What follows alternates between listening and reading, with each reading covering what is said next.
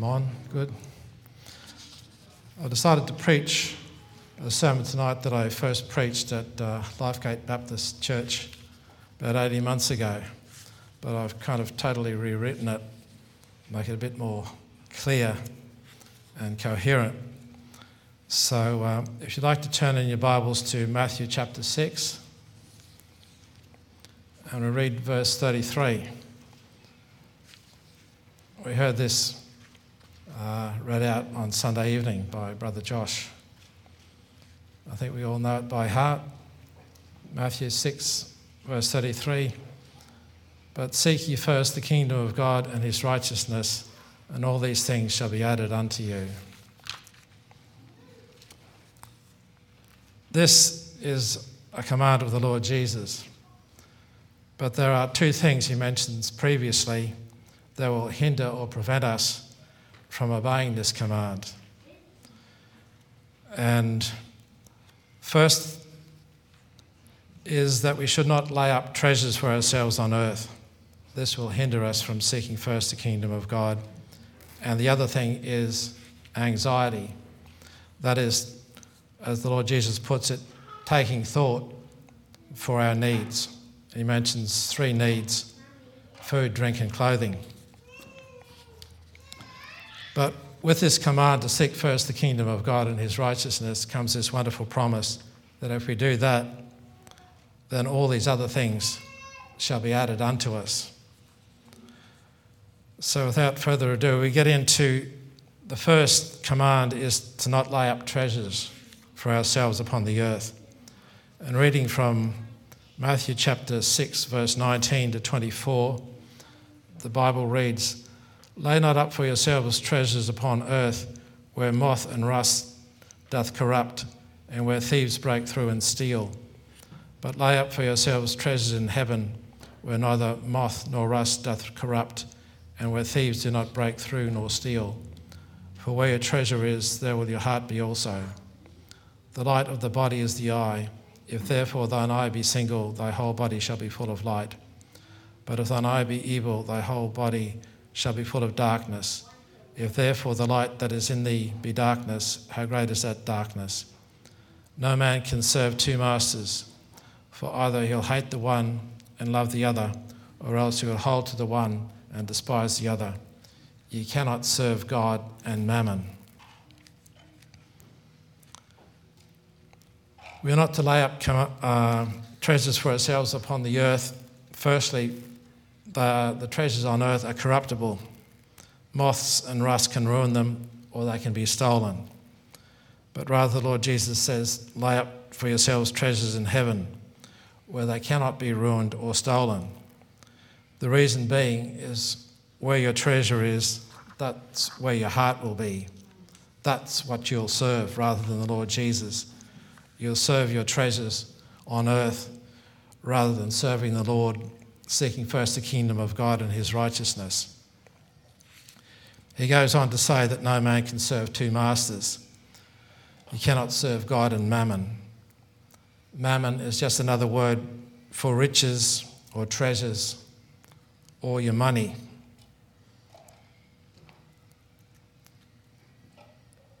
In Ephesians 5 verse 4 it says that a covetous person is an idolater.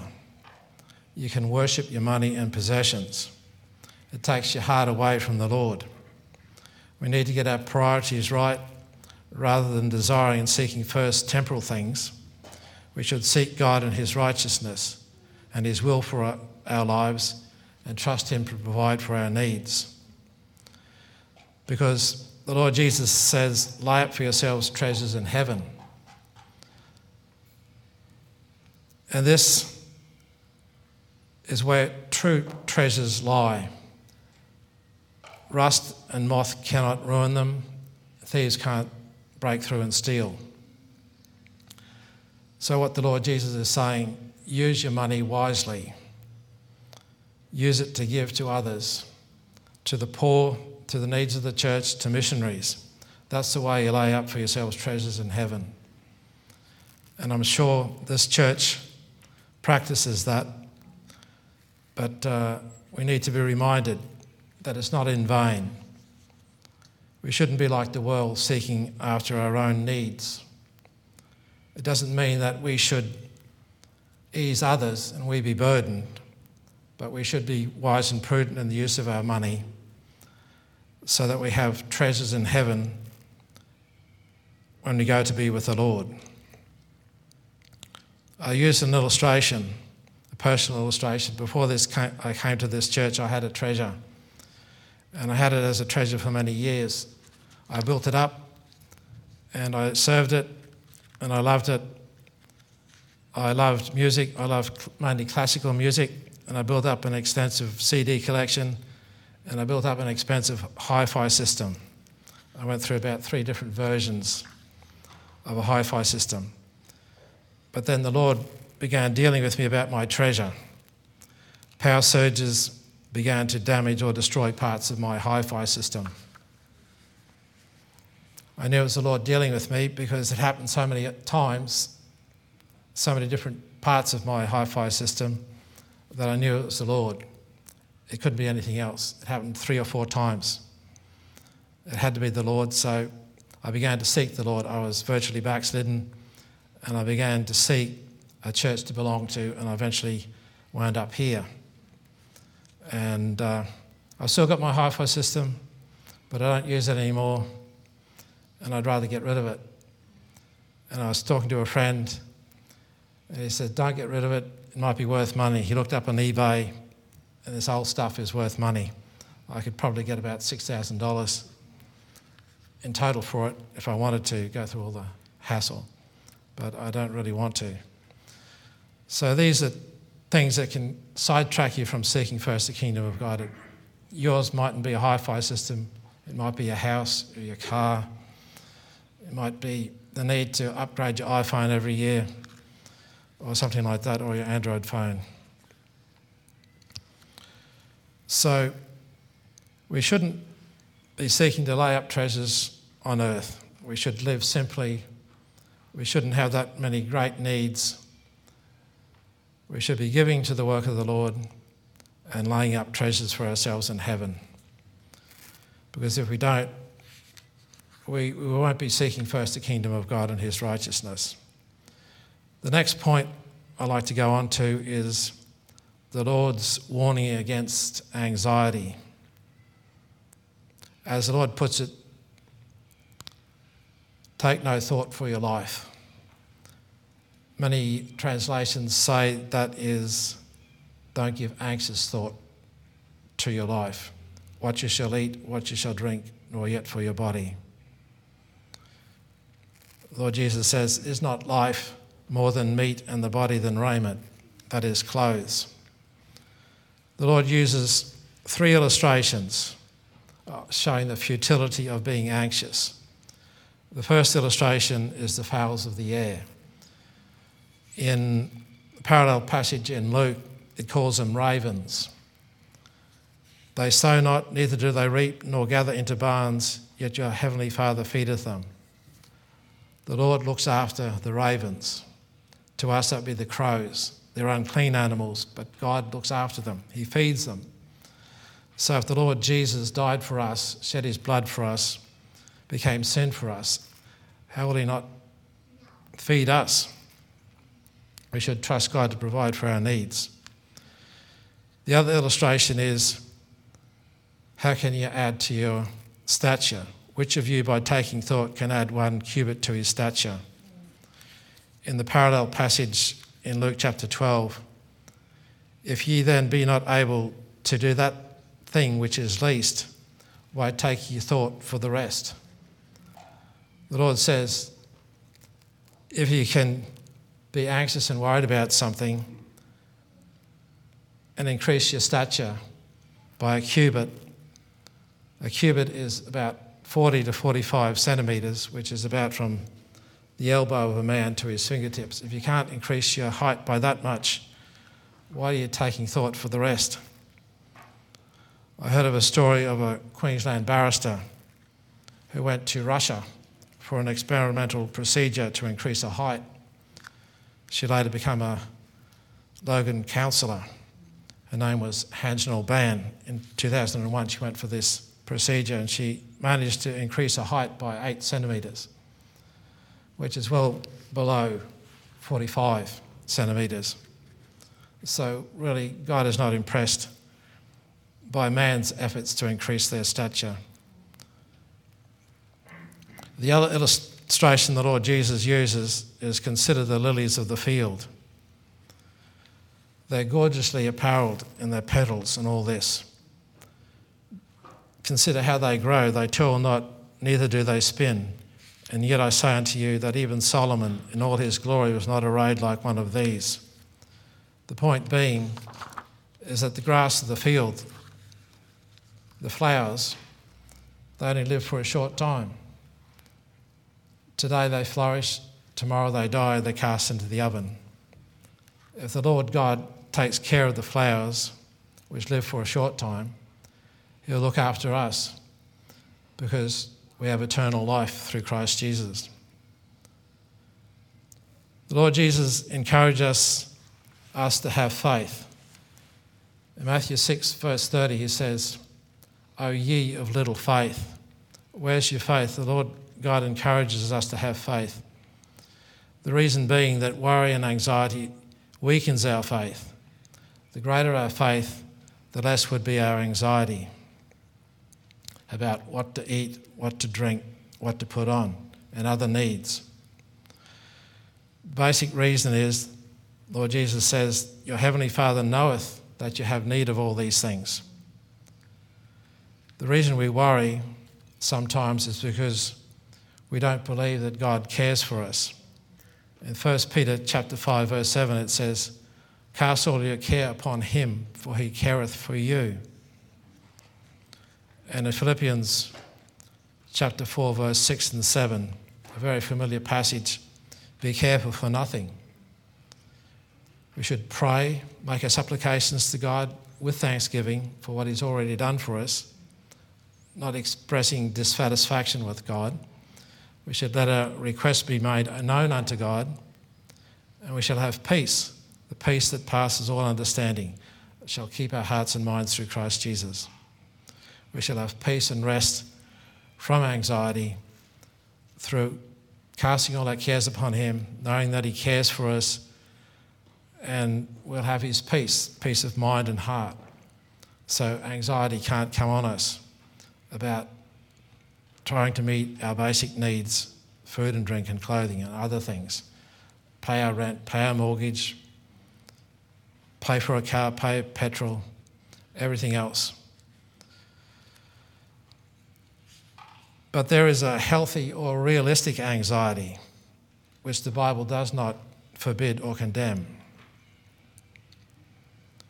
For example, Paul had a healthy concern for the churches.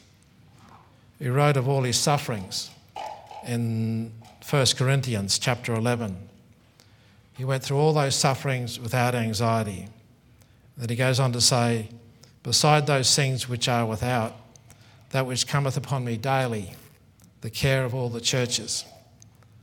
This is the care and concern of the churches. It was a healthy, realistic concern. Paul also writes about Timothy in Philippians. For I have no man like-minded who will naturally care for your state. Here we see also that Timothy had a natural care for the Philippian church. Anxiety only becomes wrong when it turns into fret or worry. When we turn from God and our faith in him and shift the burdens of life onto ourselves and show by our words and our actions that we are taking full responsibility for handling our own problems, meeting our own needs, all by ourselves, without taking God into consideration. But if we go back to Matthew 6:33, that if we have faith in God, we seek first the kingdom of God and his righteousness, all these other things will be added unto us. Obviously, we need wisdom and discernment in decision-making. When to solve a problem ourselves, with our own intelligence, with the wisdom God gives us. And then we should know when it is to have faith in God and wait for his guidance and for his providence. Excessive worry can paralyse us and destroy our faith. When we become fretful and worried, impatience also comes in. People who are worried and fretting about things want their needs met quickly and their problems solved yesterday. Sometimes we need to wait for God's perfect timing. Even though we've got faith, even though God's promises, the Word of God, sometimes God just wants us to wait for his perfect timing. Often in a problem or a need, when a saint has done everything they can possibly think of to do to solve a problem or to meet a need, sitting still and waiting for God is probably the wisest thing to do. It's probably the hardest thing to do, waiting for God's perfect timing. An example of that is Abraham and Sarah. They wanted badly a son of promise, but God required them to wait for 25 years, I think it was, before they received the promise. So as we said before, fretfulness and worry won't solve anything. It'll only make things worse. It'll destroy our faith. I'll just tell a story about a man who once told his wife to stop worrying about everything, to which she replied, "Of course I've got to worry. The things I worry about never happen." So we might think that worrying about things might cause them to solve themselves, that the things will never happen. But in truth, only faith in God will see our needs met and for us to have peace of mind and heart. Now I'll just get on to my last point. As I said before, we are commanded to seek first the kingdom of God and his righteousness. What does it mean to seek first the kingdom of God? We've seen these two things that will prevent us from seeking first the kingdom of God. Covetousness, laying up treasures for ourselves, love of money is one. The other thing is the anxiety, when it becomes fretfulness and worry. But we should realise that we need to get our priorities right. The priority is, first of all, we need to make sure that we're saved. We enter into the present spiritual aspect of the kingdom of God when we are born again of the Holy Spirit, having repented of our sins and having believed in the Lord Jesus Christ as our Saviour. That's the entry into the kingdom of God. Then when we get into the kingdom of God, then we should seek to know the Lord Jesus, in whom are hid all the treasures of wisdom and knowledge. That's Colossians 2, verse 3. As Brother Josh said on Sunday evening, we get to know the Lord Jesus through his word. Therefore, we must spend time in studying the Bible for ourselves, not being spoon-fed. We should grow up not just trusting in the preacher to teach us. We should be feeding ourselves, not having the milk of the word. We should have the meat of the word. We should be weaned off the milk and onto the solid meat of the word. And for some, this will mean going to the Bible Institute. And I encourage those who want to know the Word of God thoroughly to go to the Bible Institute. The next thing I believe seeking first the kingdom of God means is that we should seek God's will for our lives. This will, the Lord, will be revealed to us as we seek God in prayer and meditating in the Bible. By obeying the leading of the Holy Spirit, when a door opens for an area of service and ministry, we go through it. Or it might mean following godly counsel. I believe God's will often comes about by us finding out what our spiritual gifts are and seeking to be used of them in some area of ministry. I often believe that God's will and power comes through our own brokenness, our realising that we are frail, weak creatures, because we won't be able to successfully serve God without the power of His Holy Spirit. And as Brother Gideon preached last Wednesday, we have Christ within us, the power of the Holy Spirit within us, and we should let it come out. But we can't let it come out until God has broken us. An illustration of brokenness is seen in the story of Gideon and his 300 men who routed the Midianite camp. They surrounded it, and they had their trumpets in one hand, earthen pitchers and their lamps in the other hand, and they blew their trumpets and broke the pitchers, that is the earthen vessels, and they shouted out the sword of the Lord and of Gideon, and they caused fear and panic among the Midianites. They did that by letting the light and power of God shine out, symbolic in the lamps that were shining, that were revealed by them breaking their pitchers or earthen vessels. One of my favourite scriptures is 2 Corinthians chapter 4, verses 6 and 7. For God, who commanded the light to shine out of darkness, has shined in our hearts to give the light of the knowledge of the glory of God in the face of Jesus Christ. But we have this treasure in earthen vessels, that the excellency of the power may be of God and not of us. We have this treasure in earthen vessels. And I believe only through brokenness can that excellency of the power come out in our areas of service and ministry. And finally, I also believe that seeking first the kingdom of God means that we should seek to see souls saved. The Great Commission, as given in Matthew 28 and Mark 16, has never been revoked. And we should do all out in our power to see souls saved. If we can't be on the mission field, we should support the missionaries. If we can't be evangelists, we should support the evangelists in the church. So I come to my conclusion. I repeat what I started off, Matthew chapter 6, verse 33, but seek ye first the kingdom of God and his righteousness, and all these things shall be added unto you. As I said, there are two main things that will hinder us from seeking first the kingdom of God and his righteousness.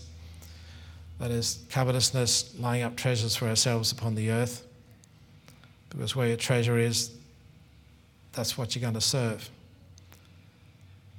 And you can't serve two masters. You can't serve God and your treasure, or mammon. The second thing is anxiety. Anxiety will paralyse our faith, turn us away from seeking God. We'll be seeking to meet our own needs ourselves, such as food and drink and clothing. As I said, there is a healthy or realistic anxiety that the Bible does not forbid or condemn, when it shows as a healthy concern for our own or others' welfare. Anxiety only becomes sin when it displays as fret and worry. It shows we don't have faith in God, in his sovereignty, his power, his care for us, his knowing what we need, or his ability to provide for us according to his word. We should get our priorities right, because if we seek first the kingdom of God and his righteousness, all these other things will take care of themselves. And as he says finally in verse 34 of Matthew chapter 6, take therefore no thought, no fretful, worried thought for tomorrow, for the morrow shall take thought for the things of itself. Sufficient unto the day is the evil thereof. We've got enough trouble today without worrying about tomorrow. We shouldn't fret and worry about tomorrow, what's going to happen in this pandemic, what's going to happen to the economy how we're going to meet our own needs, food and drink and clothing, our rent, pay for petrol, worrying and fretful about the way the world's going, about them talking about the New World Order. So we should just trust God and believe in Him that He has everything under control, and just continue seeking God and His kingdom. I'll just close in a word of prayer. Thank you, Heavenly Father, for the Word of God. Help me, Lord, in my own areas of need. Help me, Lord, to die to self, die to covetousness and anxiety that exhibits itself as fret and worry. I trust in you, Lord. I pray for the people here present that you'd help them in their own personal needs. Help them, Lord, to seek first the kingdom of God and your righteousness, realising that all these other things would work themselves out, that you'll provide for them, even though sometimes you require them to wait. Help us, Lord, to wait upon you, trusting in you to meet our needs. I pray, Father, in Jesus' name. Amen.